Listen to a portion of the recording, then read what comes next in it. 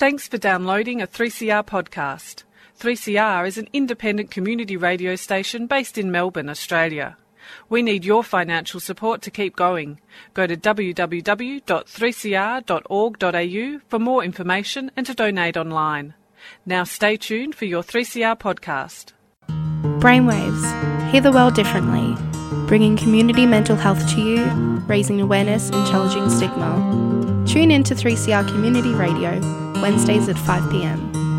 Melbourne's drive time radio program, featuring community organisations, powerful stories and information.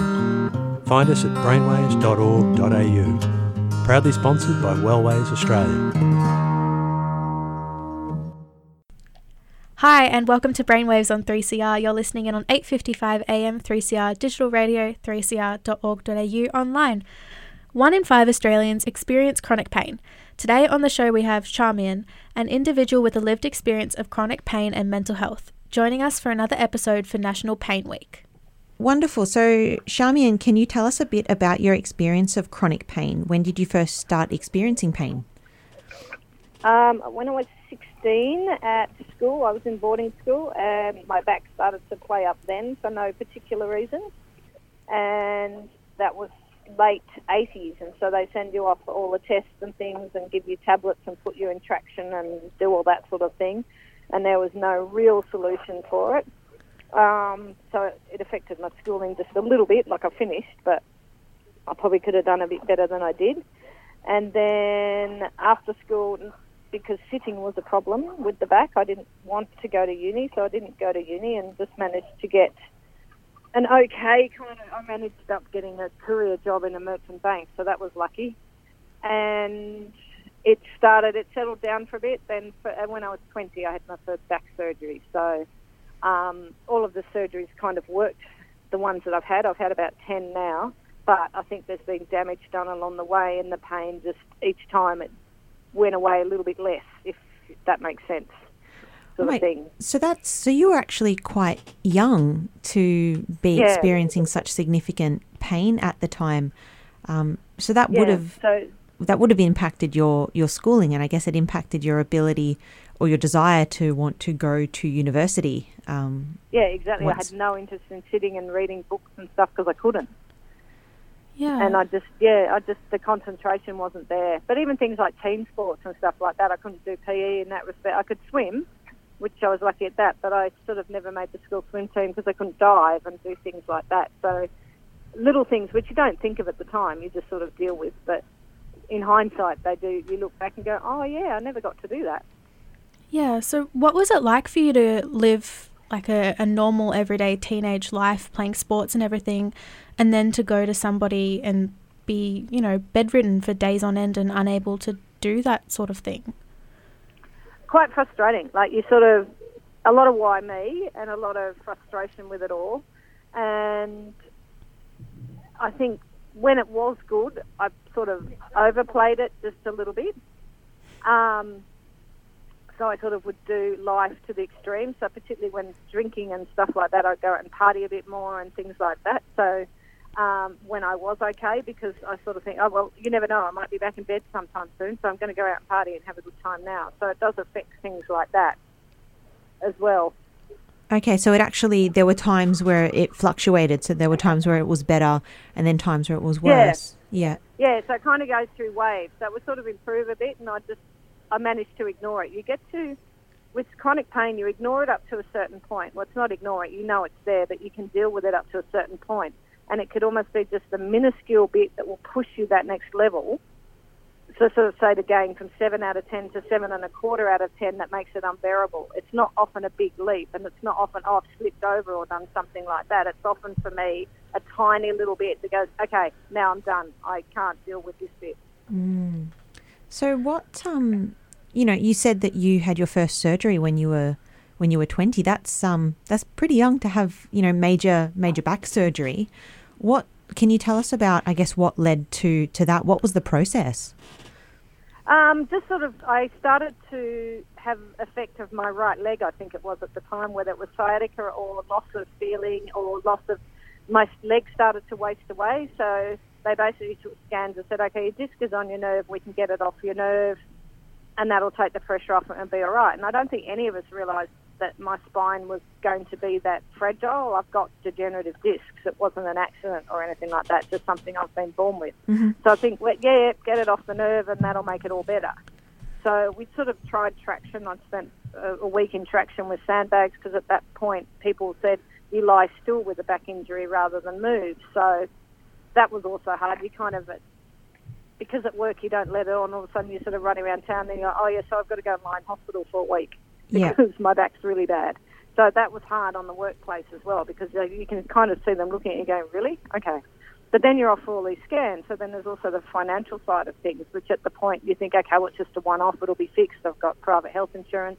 We'll be sweet after that. So at 20, you go ahead and do it. Mm. And it was better for a while after that. But then at 24, I had surgery again. So it obviously impacted the disc below, I think it was. And then 28, the disc above went. So it sort of started, the area that was bad expanded. So, and then it sort of just started to affect my life a bit more because the pain got worse and the damage got more permanent. So it never fully went away. Sounds like I the more... can't remember a day without the pain.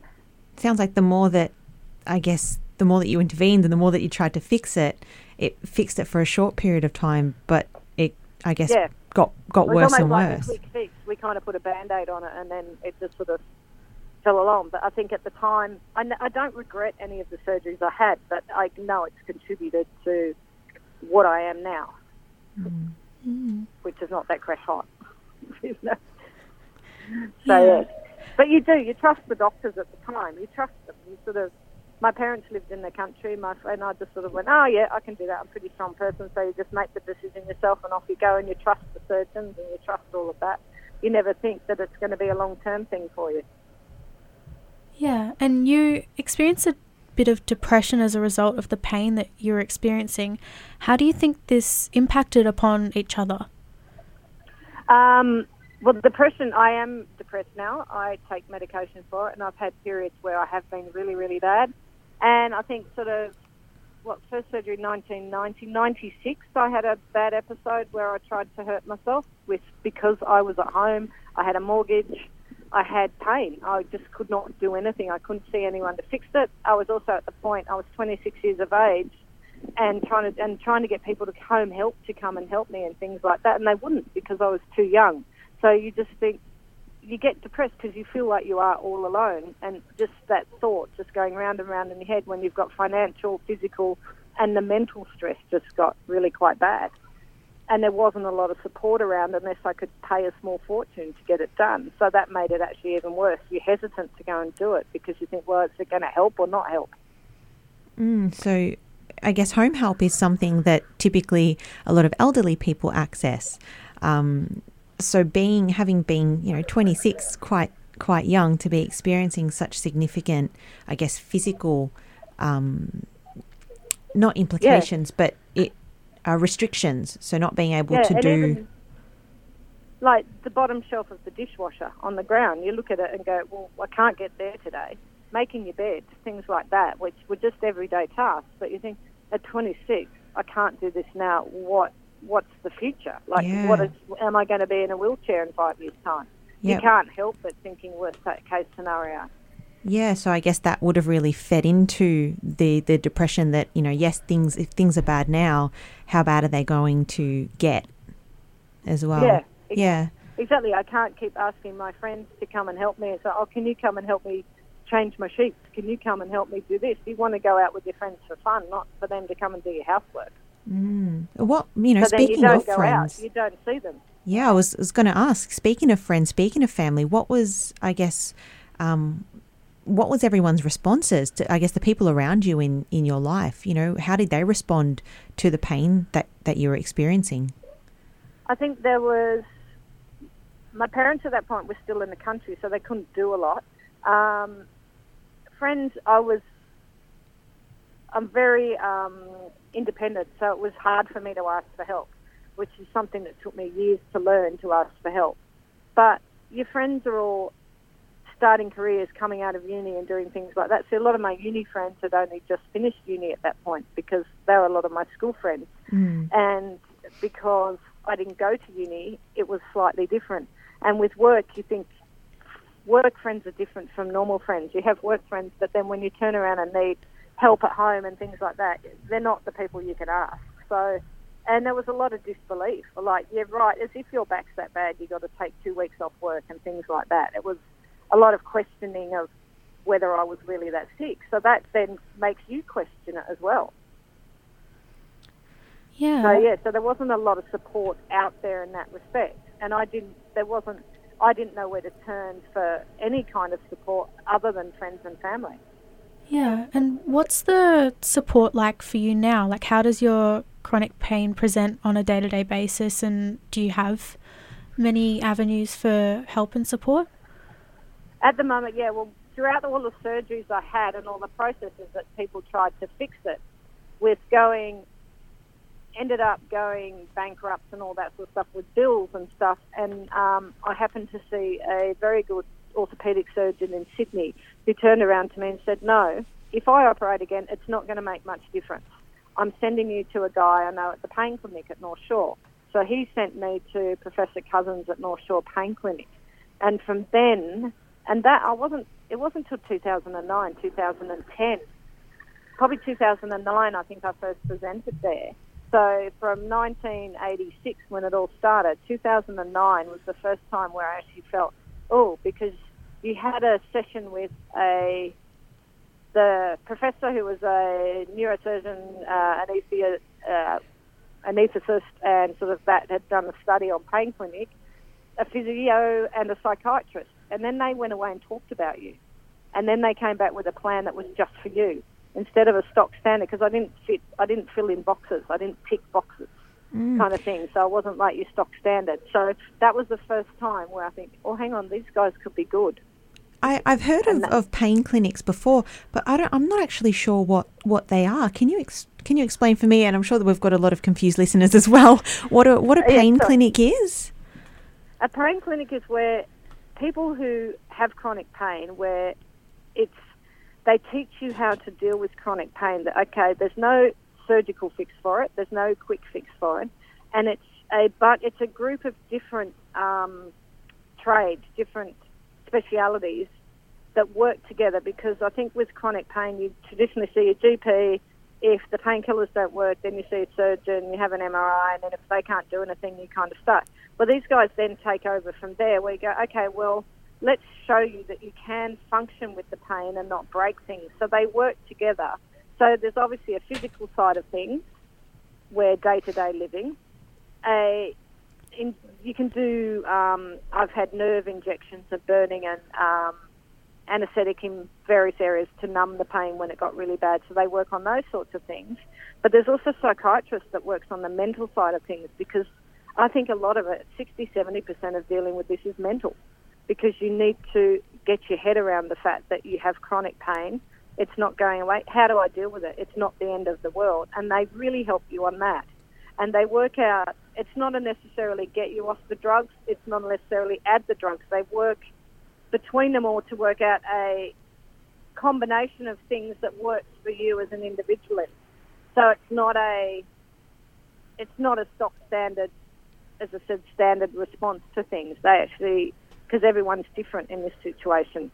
So I know there's one in North Shore. That's my experience, and I've been lucky enough to get straight into that program.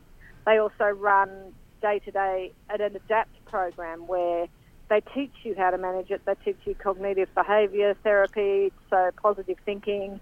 They show you physical tasks like carrying the shopping. They actually work on practical things like that, not like, okay, you can lift this weight 5 times, but okay, let's give you a shopping bag and walk you up and down and teach you to take 2 shopping bags instead of 3 shopping bags and show you. And then you go, okay, there. So they work on the mental side like that. They show you that you can do things. It just might take you a little bit longer, but you can do it.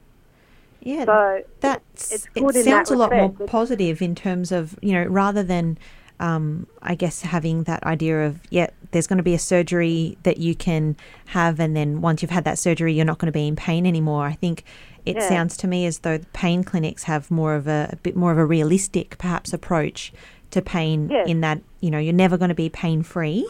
So how can you function as best as you can with the pain that you're currently experiencing? Yeah, exactly. They teach you how to deal with it now, kind of thing. And if there is something they think that they can do to intervene to help you out, they will. Like, I have a machine in my back now that has electrodes. They work a lot on training your brain, so it is a lot of the mental side of things.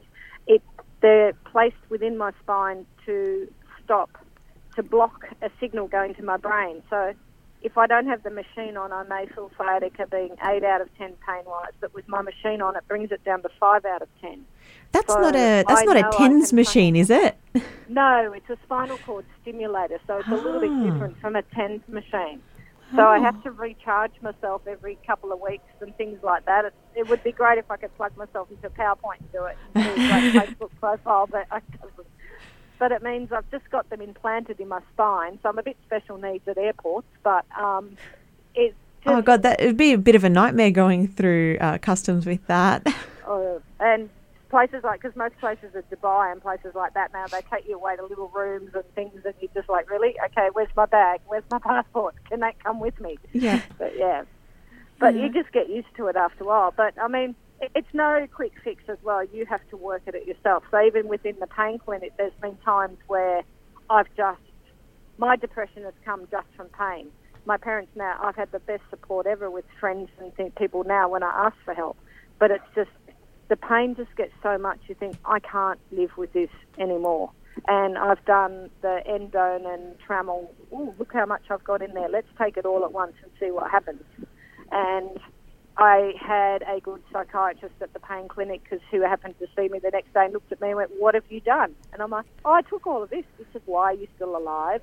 Go home, sleep, and I'll ring you this afternoon. And the next week, because there was no tablets, I woke up and had a knife against my wrist because I was just in that much pain. I didn't see any future with it all. And I went to Mossman Hospital and had a little rest for a while. So even with the pain clinic and the skills they have, you still have that depression. It just doesn't go away. So I've still gone up and down, and there's good days and bad days, or good weeks and bad weeks kind of thing. Thank you so much for sharing that with us, Charmaine. I think it just helps so people know these things, because it's nothing. I've been to some doctors and they said, oh, how's your family life and everything like that. I said, this has got nothing to do with that. It's just my pain. It's irrelevant. I've got good support and my parents know what's going on. My family, I'm single. In a way, the depression has made me think I'm not a good sell for people, because I don't have a job. I have chronic pain. I swan around a bit during the day, but other days I'm just having a little rest in bed. Really? I'm a really good sell. Sort of thing. I have a dog. That's about my cell at the moment. So your confidence takes a very big hit. Yeah. And you just have to be careful who you surround yourself with, but you learn that through good and bad experiences as well. Yeah, because I guess a lot of who we are as a person is tied up in, our identity is very strongly within our society connected to our job, and connected to, I guess, the material possessions that we have. And when pain stops you from being able to obtain those things, or obtain the things that you would like perhaps out of life, and the depression as well sort of pushes you at times to the edge, it can make it very difficult to sort of see yourself in a positive way. And you get to a point where you think, okay, well, I'm doing okay here, and all of a sudden you get a bill and you're like, well, I can't even do that sort of thing. And even with getting on the disability pension, I had to fight with Centrelink. I had to have a meltdown in Centrelink for them to take me seriously, because part of what they teach you is to admit the pain, but don't look like you're in pain. Like, don't walk around like a victim, because if you do that, you're really not going to make it. So you learn to be strong and do that. But then for doctors and authorities and things like that, they need to see you crying. So I've often just had to cry and have a little meltdown in places for them to take me seriously, A, because of age, but B, because of the lack of knowledge of it out there. And then you walk away going, well, that's really good for my depression, isn't it? Thanks very much, Centrelink, or whoever it is. So it's hard to deal with it by yourself. It's humiliating. It's just, knocks you for six sometimes. Yeah. You wonder why you bother, and that's where you get to the point going, really, I can't play anymore. I don't have that fight in me anymore. Yeah, well, speaking of sort of like knowledge and community perception, I guess, what type of supports or support groups have you utilised in your pathway? Well, at the moment, I still see the psychiatrist at the pain clinic sort of once every 6 to 8 weeks to check in. Mm-hmm. And once you've been in there a while, the place I'm at's pretty good. I see my GP sort of every now and again, and she checks in on me as well and keeps me. My parents, if I look at them and go, bad back day, they go, okay, talk if you're quiet, but we're not taking offence that you're not talking to us. It's just something else going on. And I discovered at the moment I'm trying not to drink as much. So I've actually been going to AA and places like that, SMART group, and seeing a counsellor at drug and alcohol, because instead of taking a painkiller, I'd take some red wine or a vodka or a gin, and I quite like alcohol, but they kept getting bigger and bigger, the glasses, and less tonic and more regularly and things like that, because I was it's better than taking extra painkillers. So then I've also discovered I don't have a trigger that stops it, so now I've got problems with my health and a little bit like that, so it's just like, oh, okay, something else, let's go deal with it. So there's various support networks out there, but you actually have to almost have the guts to go and do that. So they're out there just asking, and that's the hardest thing there. So they're the sort of support networks I'm using at the moment. I walk the dog. I know that sounds silly, but I take her out, and if I can't walk her, I take her to a beach where she can run around, and that's sometimes better than sitting in an office and talking to a psychiatrist. Sometimes it's just getting outside and sitting there with something simple like your dog or someone like that. But yeah. So I think to go on what I guess you were saying before, Charmian, about the fact of, I guess, being in Centrelink and having to sort of, I guess, not play up, but basically stand in a room and scream and shout for people to recognise. It sounds as though that the experience of pain is actually quite similar in terms of, I guess, the experience of mental ill health, because I guess we've spoken to a lot of people on the show who've described similar things around that idea of just because it's not visible, people don't seem to believe that it's there, or I guess understand how much it is impacting you, unless you do have, a very visible and very loud, breakdown where everyone is able to see, no, this is shaking me to the core as a person. Yeah. It's interesting. I sort of hadn't thought about that in terms of the way that pain is very similar to that it is hidden. It is very similar. Sometimes, if I'm feeling wobbly on my feet, I'll take a walking stick with me to a shopping centre or someone, because that visual, but just people won't get in my face, or just that they'll pull the toddler back just that little bit more, so I won't trip over them, because you then sort of think, well, I can't go out when it's really crowded, because if I fall over, I'm screwed. So things like that, you almost wish you had a cast on, because people would then go, oh, hang on, you're injured. And at the moment, with the nerve pain I've got now, it doesn't affect my movement so much as in the fact that it hurts, but I'm not stiff. There's a bit of a limp and I'm a bit crooked, but it's not an obvious thing. And I'm one of these people who, I'm lucky enough to live near Balmoral, so part of my thing is to swim or float in the water, and I go brown. So whenever I go and visit a health professional, I've got a bit of colour and I'm not limping. And so they will look at me and go, yeah, right, as if.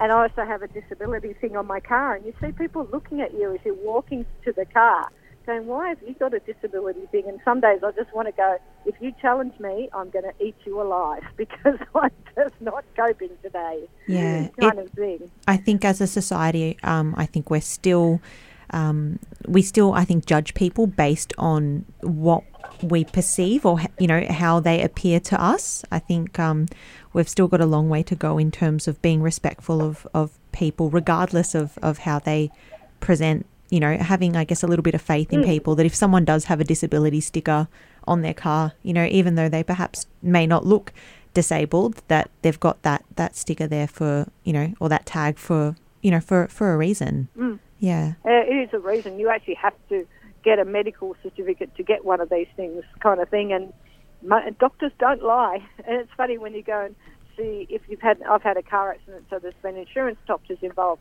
They challenged my surgeon, who is one of the top surgeons in the world, and challenged his letter saying that 2 days before the accident I was good because he saw me, and then a month later, oh yeah, this is definitely because of the accident. He's like, no, that's not true. And I'm like, you are challenging a top surgeon in the country, and it's because, and so then you have a fight for insurance. And even with that claim, I got sort of a small portion of money. Centrelink took it and Medibank took it, because then I had to go and fight to get it back from them. And you're just like, why do I have to fight for everything? It shouldn't be this hard. If I was wandering around in a wheelchair, which I could do, you wouldn't argue. But because I choose not to and try and live with it successfully, I have to fight. And a lot of us don't have that fight in us, and that's where I've been in trouble, where I will take more tablets and stuff because you just get so sick of fighting. You just don't have it in you. Yeah, so I suppose on a bit of a different note, what would be your top tip for managing pain? One of the best things that they said to me at the pain clinic was, if you're hurting when you're going for a walk or something like that, it's your nerves being active. You're waking them up. And I'm like, okay, that's good. You're not breaking anything again. So it's sort of learning your limitations. Pacing is a key where, okay, it's the 5 trips to get the shopping in instead of 1 trip with 10 bags. You do 5 trips with 2 bags. Little things like that, which means, okay, you may feel like a nana, but it means that you can do something the next day. You haven't wrecked it. But also to be as honest as you can with your close friends about it all and try and explain it to them. Most won't understand, but if you try, then at least they might be a little bit, you won't feel as bad when you've said no to going out to something and things like that. And just try and and with pain, when you go to doctors and stuff like that, keep a diary of it, because when you sit in front of a specialist that you're paying $300 for or whatever, you never remember what happened last week when you were in absolute agony. You're only thinking about what you've got today, but they need to know what happened the week before. So I just keep a little diary of good days, or if I've cancelled something for a bad back or something, because in the long run, if you do have to deal with something, bureaucracy of some set, it does help. But I think each day, you just take each day as it comes. Yeah. And each day is a new day, and that's all you can do, I think. I think those are some great tips, Charmian, for I guess for people who are experiencing any type of pain to sort of keep in their mind. I guess just to finish up, for any of our listeners that are, I guess, experiencing chronic pain, what would you say? What would you like to say to them, or any advice that you've got, or any words of wisdom?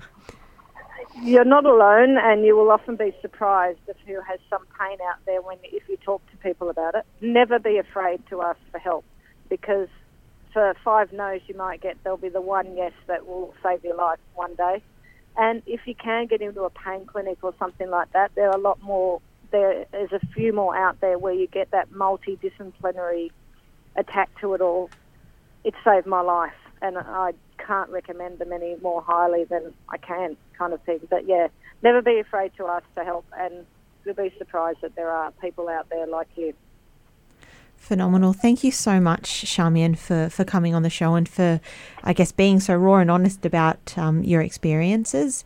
I hope that our listeners have learnt something for National Pain Week. And I hope it helps someone anyway out there. Yeah. Thank you so much. Not a problem. Thanks for listening to Brainwaves this week. We'll be back next Wednesday at 5 p.m. for another episode. You can find more of our shows at our website, brainwaves.org.au, and on the 3CR website, that's 3cr.org.au. Stay tuned for Renegade Economists.